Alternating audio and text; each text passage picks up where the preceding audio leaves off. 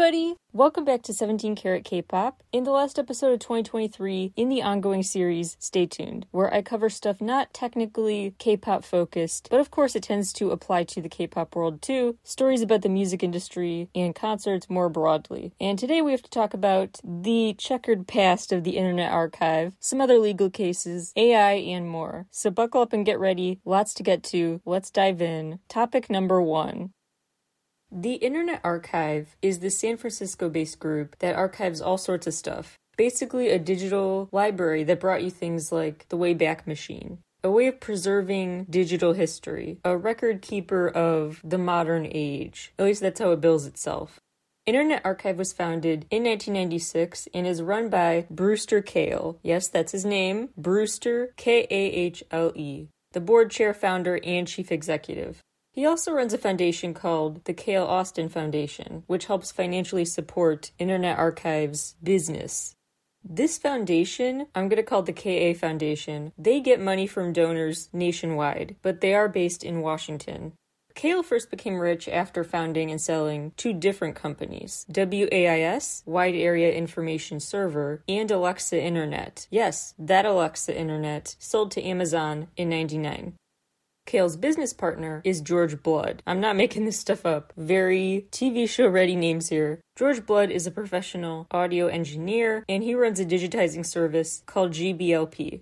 So, the Wayback Machine and similar historical preservation of the digital era is done by Internet Archive, which gets money from both donors and the Kahle Austin Foundation, the KA Foundation, run by Brewster Kahle, who's in business with George Blood, the audio engineer who runs GBLP. With me so far? And over the past decade, in the US, the company Internet Archive has gotten over $100 million, raised from supporters nationwide. And they have worked on something they're calling the Great 78 Project, which supposedly is reaching 300,000 visitors per month now to their site. What they are calling the Great 78 Project is basically, they dub it as a noble deed. They're going to be the people to preserve for eternity in digital forms pre-1950s recordings, particularly 78 RPM ones. So it's called a 78 Project because of the RPM, not the year. They want to crowdsource submissions for pre-1950s recordings that don't have a digital life yet, so they can digitize it for you and add it to their library. This is why they're getting sued over copyright infringement, with a suit filed back in August 2023 by Sony, Universal, and other major record labels, teaming up to say, hey, stop it. And the project is not really legally sound. They can't claim it's all just a nice noble deed, because although they bill themselves as the end-all be-all way to preserve these records, that's not really true. There are other ways to access pre-1950s recordings. So the lawsuit says this isn't heroism, it's piracy, claiming over 2,700 recording copyright violations have occurred, with a financial loss that would equal about $412 million. But people keep submitting their ideas, and the collection boasts over 400,000 records so far. And they basically don't want to stop until they have it all. Any music recorded professionally before the 50s. They want it all. That's how long the project will go, as long as it takes. The people suing the Great 78 Project and Internet Archive say their claim that these songs would become obsolete without their efforts is preposterous, and that this project is unnecessary and, like I said, just piracy. What could come back to bite Internet Archive in court is how overt the donation and crowdfunding aspect of the record keeping has been. Like, they're not hiding it. They are overtly reiterating, yeah, please give us these pirated, copyrighted materials. Please send them to us for us to do what we want with. They loudly and proudly advertise online how big their catalog is getting. Like, good job, guys, keep it up. This is not a secret. The estimate is that about 3 million minted sides, meaning under 3-minute recordings, were published from 1898 to the 50s on these 78 RPM discs. 3 million total. Their catalog has 400K so far, so not the majority, but a significant chunk. Additionally, This group has faced legal issues with book publishers and have faced a federal lawsuit in Manhattan for this book lending program they created and have tried to appeal the verdict of because the judge ruled in the publisher's favor, not Internet Archive's, but Internet Archive wants to appeal. So that lawsuit already has a legal case in print stating this company, Internet Archive, does have this history, this pattern of ignoring copyright laws under the guise of cultural restoration or preservation. Cale in particular has said quite a bit that might come back to bite him, and a lot that is explicitly cited in this suit against him, which I read all the public documents related to this. I'm a nerd, I do that. I can link to the full things on my site as always, if you want to read the fine print too, but I'll give you the takeaways. Part of the issue has to do with good faith. Like, were you violating the law without realizing, or did you very much know and not care that you were violating it? So the safe harbor requirement, as it's dubbed, that safe harbor legal life preserver would be implemented if the copyright infringer could prove there was at first a good faith effort to determine if their use of the recording was allowed. Like, if you had done your research to be like, am I allowed to use this recording? And based on that research could prove, I assumed at the end of the day, yes, maybe then the court could go easier on you. But this was the total opposite. This was in-your-face bragging, explicitly saying they weren't going to abide by the law. In a blog post, Cale said copyright, quote, was twisted in a rewriting of the law in 1976 to put much of the 20th century into a legal jail, unquote. He also admitted publicly in 2020 this whole process is, quote, a very heavily litigated area, unquote. In 2019, at a conference at the Association for Recorded Sound Collection, Cale presented, boasting that he had been able to turn some releases into, quote, library public domain, unquote, which sounds like the opposite of what he actually did, and the conference itself was called Music Modernization Act 2018, how it did not go wrong and even went pretty right. There was big social media promo for that event too, and again, fan input has been constantly out in the open asked for. Accomplices have been recruited publicly. The GBLP group even answered questions about techniques for how to help them digitize files as part of a Q&A video upload. And they always tweet links when new recordings are up. Basically, they are posting through the piracy. The lawsuit says their account, quote, does not discuss historical facts associated with the recordings. It simply advertises that the recordings are freely available to download or stream and encourages users to go and obtain them, unquote, which is basically arguing you can't say you're doing this in the name of history if you're not actually making this material free with a history lesson to go with it. Even big-time supporters and contributors to this project have voiced their concerns on online forums. One person posting, quote, I think that a lot of people are going to assume that because these recordings are freely available in the archive, they are in the public domain. I think that archive.org ought to be concerned about this, unquote. Another user posted asking a question about what license would apply to certain recordings, and Cale responded, quote, not a good place to ask. You could ask a lawyer, you can look at what others do, but again, we cannot offer advice, unquote.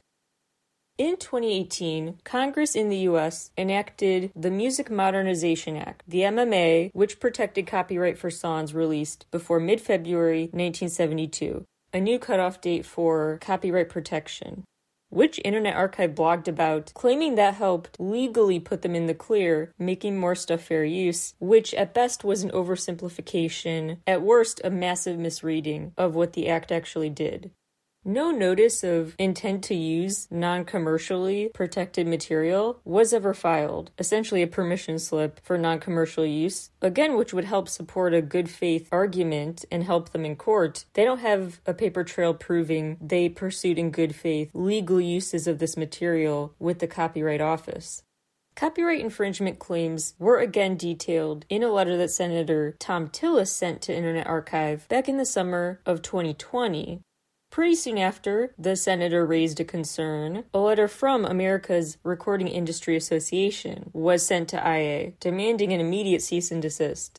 Cale sent a response to this Recording Industry Association of America a month later, being defensive and saying he was in the right because of how, quote, obscure and rare, unquote, most of IA's material is, basically arguing, again, I have a right to break copyright law if it's in the public interest. So the pending lawsuit says the plaintiffs are owed up to $150K in damages for every single recording that has had its copyright infringed upon and refunded legal fees. So IA could be broke after this, depending on those legal fees and how long and drawn out this situation is. Cale does not seem like the kind of guy who will just settle, but lengthy courtroom drama sometimes gets surprising people to settle just to get it over with, to stop all this public document reveals and bad media coverage. So we might settle to stop the bad PR, but I don't know about that. They seem pretty stubborn about this. In a separate, totally separate, copyright, music-related legal dispute, Twitter is facing a $250 million lawsuit from the biggest music publishers, alleging the app has copyright infringement issues, with over 1,700 songs used on the platform. Interestingly, employees behind the scenes have reportedly pushed for years for Twitter to do this, but they've not. Yes, I still call it Twitter. Twitter is one of the few social networking sites that does not have any major music licensing agreements as of recording time. While other companies could have a deal to use certain songs on their platforms, any song used on Twitter is not in adherence to any specific contract. Yet another court case I find interesting. Genius, the site that offers tons of song lyrics, they tried to sue Google, but that lawsuit got another nail in the coffin after the Supreme Court rejected a request to revive the lawsuit. In other words, the Genius versus Google suit kind of died and got resurrected and then rejected again recently. So basically it's done. Genius did not win against Google, not surprised. Sonos won a $32.5 million suit against Google, but a federal judge threw it out. Threw out that legal verdict that was against Google that would have really saddled Google with a big fine, declaring it invalid and unenforceable. Now that's the short version of a very twisty, technical story. I can get more into the weeds of it on a future episode if you're interested, but that's the summary. Next topic, is it just me, or is fandom life getting extra pricey? You guessed it, it's not just me, it's very much getting pricier. Adjusted for inflation, ticket prices over the past 2 decades rose way higher than many other goods have, and the average face value ticket price globally in 2019, $70 for a concert ticket. Now, about $80, which adds up. There are still some very cheap resale ticket options, but also way more expensive versions too. So you could see a show for like $6, I kid you not. Kenny Chesney tickets were $6 at one point. But then again, you have tens of thousands of dollars for other shows. So the range has just grown so extreme in both ways too, possibly due to the dynamic pricing mentality of promoters now, choosing a pricing range based on demand, which can fluctuate so much. I talked in a past episode of Stay Tuned about the whole Ticketmaster Live Nation history, their merger, the fiasco that created a history that made the Taylor Swift ticket debacle no surprise. That interesting history lesson is in a past episode of Stay Tuned. I can link to in the description. If I remember, please remind me. Some interesting discussion is still ongoing. Now, technically, resale platforms, at least in the US, are required to provide data on reseller profits to the IRS, and any reseller making over $600 in a year will be taxed for it. Then there's the fact Live Nation in the US is ending their policy of getting a cut of the merch profits at certain club shows. So it might seem that the letter of the law is changing to make sure a bigger cut of the money goes to people who are not Live Nation or Ticketmaster. Plus, Ticketmaster, SeatGeek, and other sites all agreed for the White House's push for this all-in pricing change, which would get rid of those junk fees that are added when you click go to checkout with your concert ticket purchase.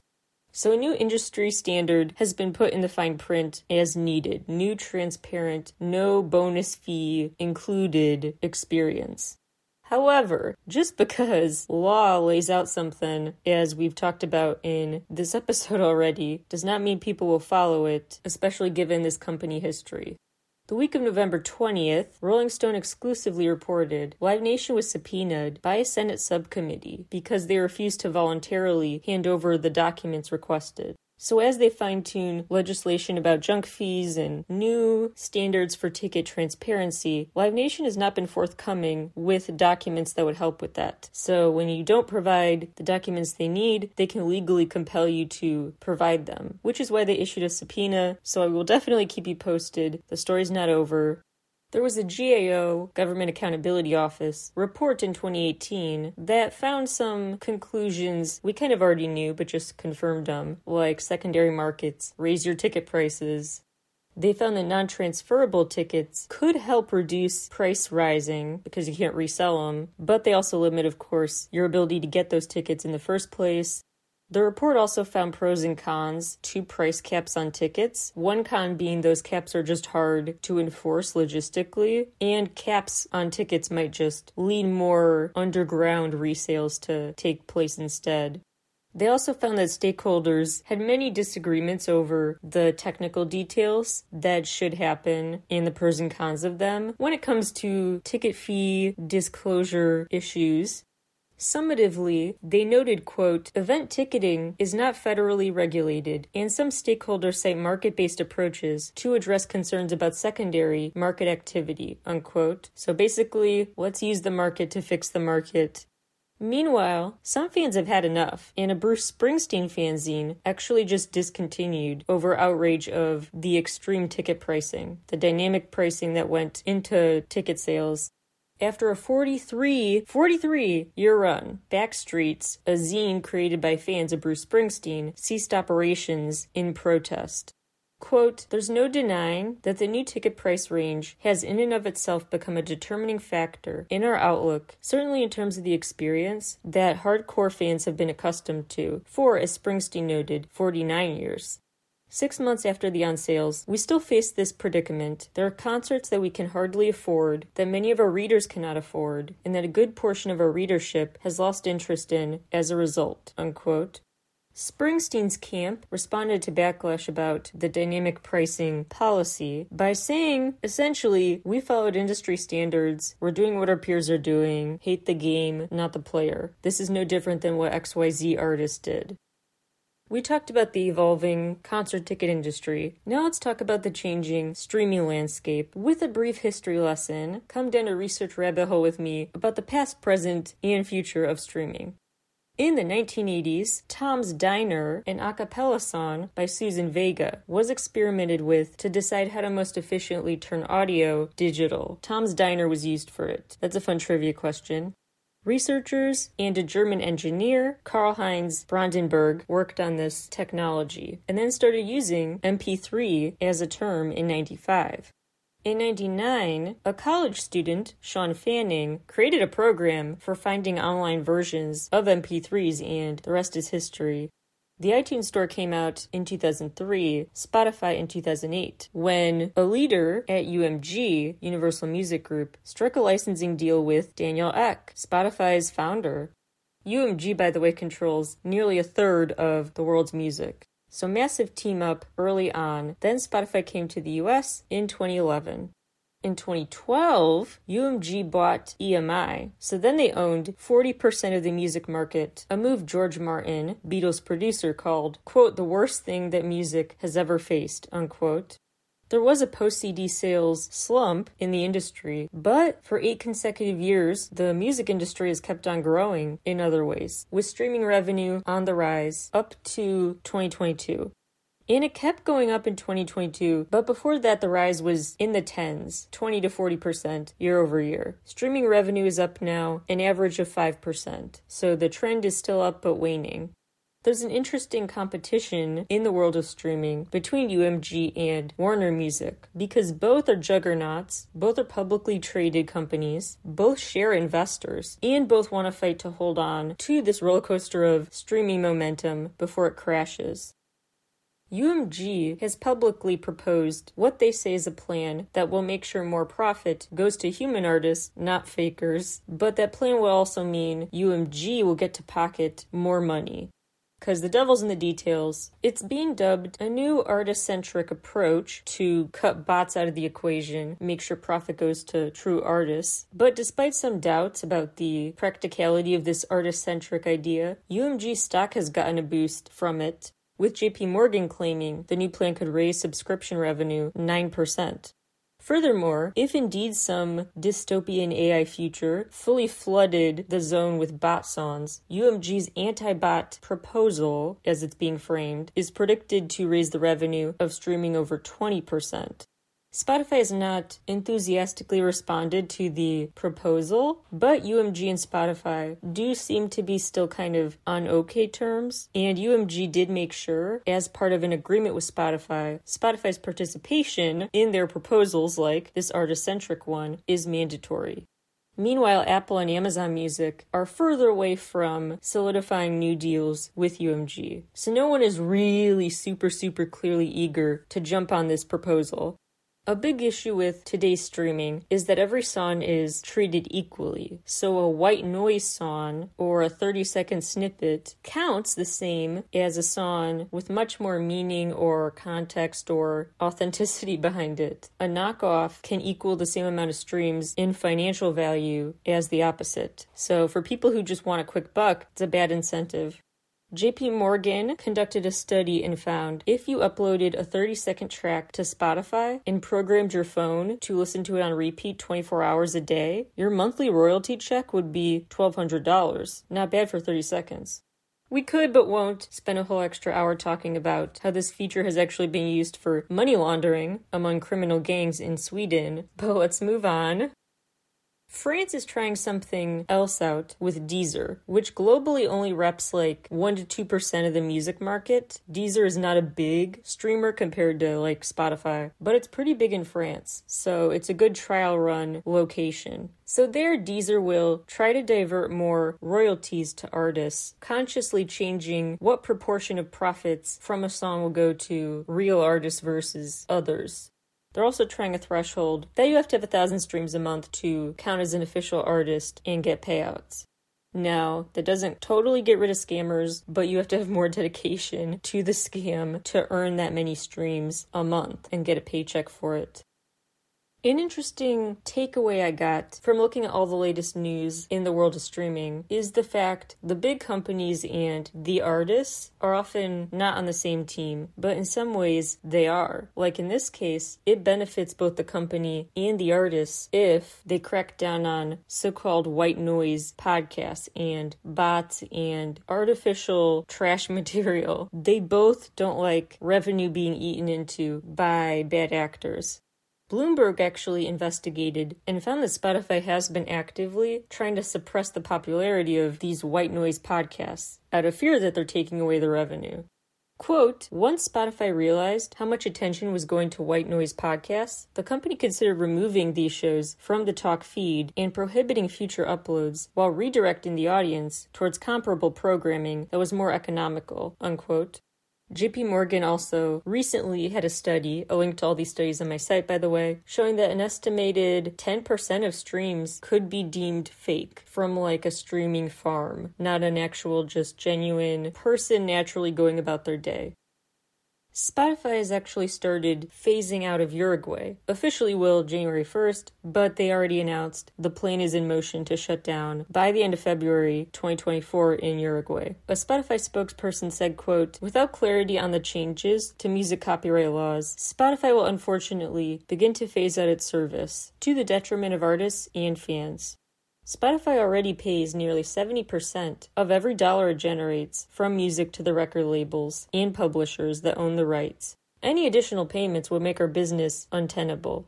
We are proud to be the largest revenue driver, having contributed more than $40 billion to date. And because of streaming, the music industry in Uruguay has grown 20% in 2022 alone. Changes that could force Spotify to pay twice for the same music would make our business of connecting artists and fans unsustainable, and regrettably leaves us no choice but to stop being available, unquote. This is in response to Uruguay law changes to music copyright. Article 285 aims to put into fine print the, quote, right to a fair and equitable remuneration, unquote. So they're worried that there's a lack of clarity. What does this fair and equitable new requirement mean? What costs will we have to pay up versus the artist? And Spotify seems to essentially be saying, if you can't confirm and say rest assured, you guys will not be footing the extra bill that's on someone else, then we just won't even take the risk. We're leaving. This is not new, though, and back in July, Spotify sent a letter to Uruguay's Minister of Education and Culture, arguing, hey, you could double the amount we have to pay you. That's not fair. Don't put this law into effect. But back in October 2023, it was put into effect. Spotify had threatened, hey, again, if you make this change happen, we will pull out of the country. But the bill passed anyway, so they did. It's time to move on to the next topic, but I have done way more reading about this, but I will just summarize it here and link to the full reporting on my site as part of my newsletter. A new report from Public Knowledge called Streaming in the Dark looks at structural problems in the music industry when it comes to data and payouts. There are also issues with the live audio, Clubhouse-esque platforms that have tried to stay relevant. Spotify shut down Hurdle, the Wordle spin-off they bought, and canceled some live audio programs. Apple's live audio app, AMP, shut down. Short-lived experiments. There was a Berkeley study in 2015 called Transparency in Money Flows. The issue is not a lack of awareness or research. The issue is a lack of will to meet artists fully halfway, which is kind of kicked down the road further the chance of full artist-company harmony with the excitement companies have and not artists over some AI usage. So maybe they both share the interest in getting rid of bots, but in AI overall, not on the same page. And actually, Paul Vogel, the CFO of Spotify, has really hyped up the new DJ feature. He said it's been rolled out in over 50 countries already and has been, quote, really well received, unquote, so far. By who, I don't know. No one cited. And he called it one of their most successful endeavors to date. Meanwhile, Spotify comrade in the past, UMG, signed a deal with Endel, an AI company, that claims it's not going to make its own version of white noise music, but will just be a partner to work with AI-enhancing artists' work. One more major topic before moving on to a lightning round. Harry Styles fans are losing it over possible leaks. Not only are they really racking their brains trying to figure out if these leaks are legit, but legit in another sense. Like not just, yep, they're from Harry, but they're from a human. Or are they AI-generated leaks? And some people are making bank on these leaks. Two desperate fans. One offer was for 2 Harry Styles leaks in exchange for $400. Some people are trying to, I guess maybe feel better about their purchases by going down internet rabbit holes to try to find a kernel of proof, any kernel of proof, that these are legit demos. Looking up copyright database names and seeing if there's a web connecting one name to another that eventually gets back to Harry. It's causing some Discord user conflict and also some heated back and forth. Are you a real fan? Maybe not, because you're not willing to pay X amount for that leak like I am, or you're not believing it's a leak, but I know it's authentic and you don't. It's quite heated. And the people who say, I'm the one who found the leak, claim they're really risking even their own safety and security by leaking this private info, like they're a whistleblower and you should respect them more. There are several habits they have gotten into to try to decipher if it's really AI or not. One is detecting and keeping track of copyright takedowns. So if a leak on social media is taken down from the social media site on copyright grounds, they assume that means, oh, it was legit. Not necessarily, because those sites take down AI-generated stuff all the time too. Also just for fear of some sort of copyright infringement in some form. AI can easily infringe on copyright. They're not going to take time to decipher truly when it is and when it isn't. Surely the automatic takedown function doesn't differentiate. If there's any risk of copyright issues, they're just going to take it down. They're also trying to look into those copyright databases, but if someone did manufacture this stuff or use AI, or both, they probably saw that coming. They probably thought, if you're passionate enough about this to pony up hundreds of dollars, you're also probably passionate enough where I won't assume you wouldn't go searching for keywords. So they might have thrown some red herrings out there, just keywords to mess with people. And if you're like, but Hope, why would anyone care? Why would anyone mess with people? To that I say, you sweet summer child, you have clearly not spent tons of time on the internet. It is bonkers what people will put all their time and energy into doing just to see reactions. So truly, if they're fake leaks, which I have no idea, I wouldn't put it past people online to do that just to see what happens, to mess with people. 404 Media reported on this story and had AI experts listen to some of these leaks. The experts pointed out many details they said imply they're authentic, that these demos are not AI, but they hesitated to make that a very definitive conclusion. Just more likely than not, they have the hallmarks of human demos, or at least not the typical AI ones. So the jury's out. Couple of things I want to say about this story. One is that I don't judge the superfans for their reaction, their desperation to get a leak. Now, the leakers themselves, who are illegally spreading this stuff, shame on them. But the desperate fans ponying up money for those leaks, I don't want to be too critical of them, because there's already plenty of coverage of fandoms that portray them as just stupid or ridiculous or hysterical. And I don't want to feed too much into that stereotype. As you know, if you listen to my other show, Enthusiasts, I spend a ton of time defending fandoms and that profound level of passion celebrities can bring out of us. That it's not the negative force in the world it's automatically assumed to be. So, I like to take fan side until I'm shown otherwise.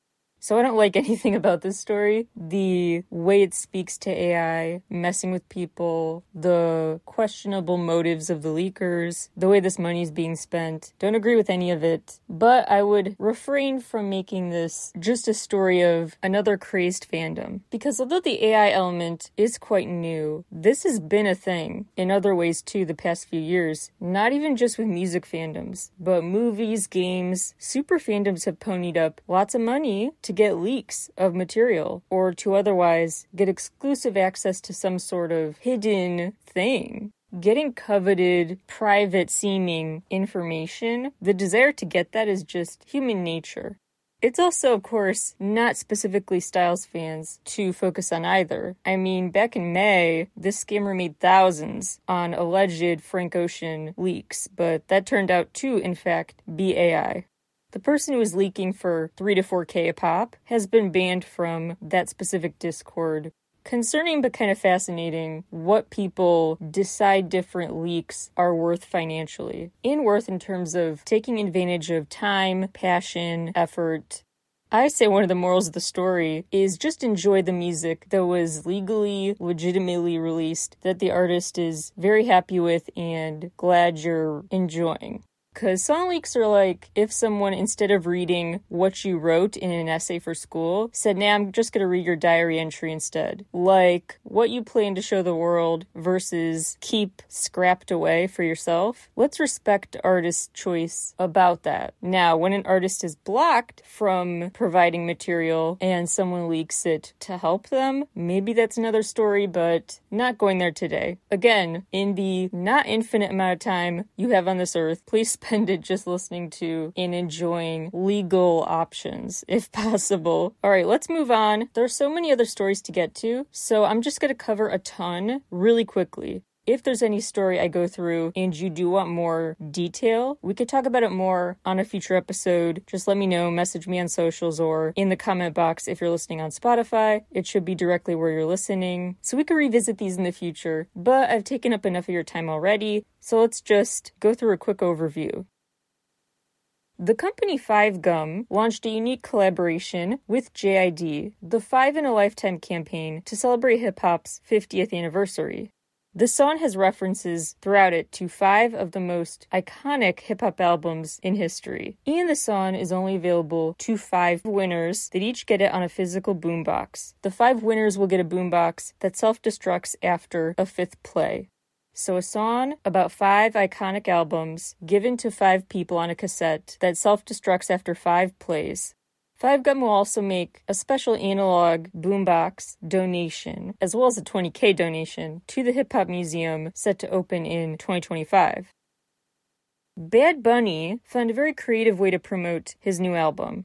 Get student journalists to do his PR for him. So the University of Puerto Rico had their students put together a special edition of their newspaper, with Bad Bunny as the cover star. They worked in overtime to make this happen. They prepared a listening party. Lots of calls and meetings were exchanged. What an incredible assignment.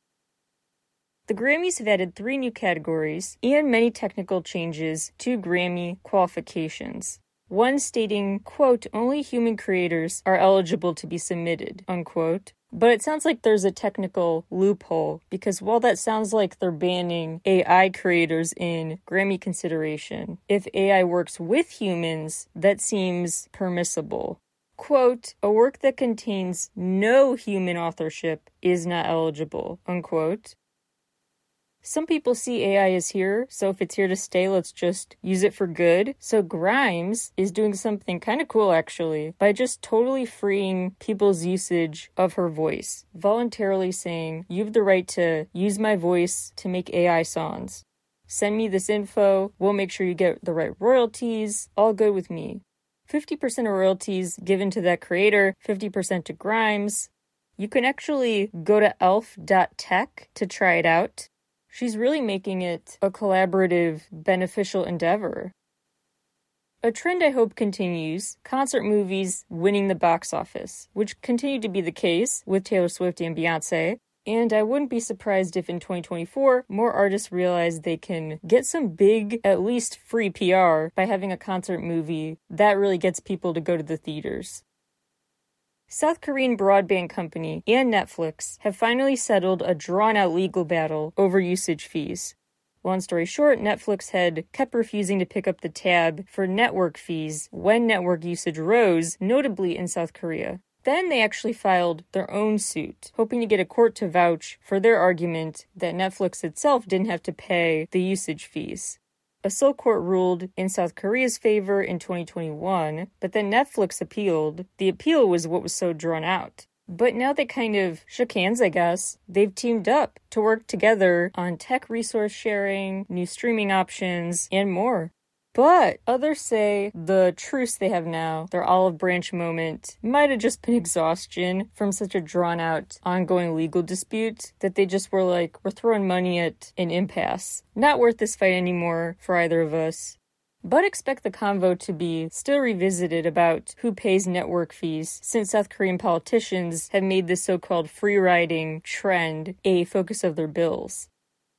Over 100 artists joined a boycott against any concert venue that uses facial recognition tech, viewed as way too untrustworthy and biased. TikTok continues to be dominant and recently started a multi-year licensing deal with Warner Music.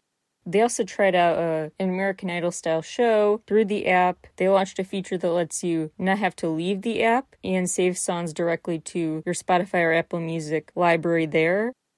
For the first time since 2012, there was going to be a return of the Bamboozle Fest that got canceled at the last minute due to apparent permit paperwork issues. I would love to know how many times in history big historic moments were canceled for little technicalities like that, paperwork or something, if that really was the reason. Between 2019 and 2021, South Korean YouTubers' revenue rose tenfold, so expect that trend to not go anywhere. A survey of U.S. vinyl purchasers over the course of a year found that 50% of them don't own a record player. They just like the throwback merch. Music revenue continues to soar and reached $8.4 billion in 2023. Now, how much that streaming revenue is distributed among people, that's another story. But big picture, very lucrative right now. Epic Games sold off Bandcamp, so Bandcamp's workforce was halfway laid off, and SongTrader bought the company, bought Bandcamp. Lastly, Billboard was going to do a Hot Trending Songs powered by X chart for X, aka Twitter, to be a hub for new music, figuring out what's hot and trending on social media, music-wise. But that didn't really become a norm because they put it on pause, they said, at the end of September due to the volatility of that platform lately. Much more, I'm sure. If there's a story you want me to cover more, or at all that I missed, always feel free to message me. Thank you all so much for tuning in. I look forward to more of Stay Tuned next year, so indeed, stay tuned, and I will talk to you all again very soon. Bye, everybody!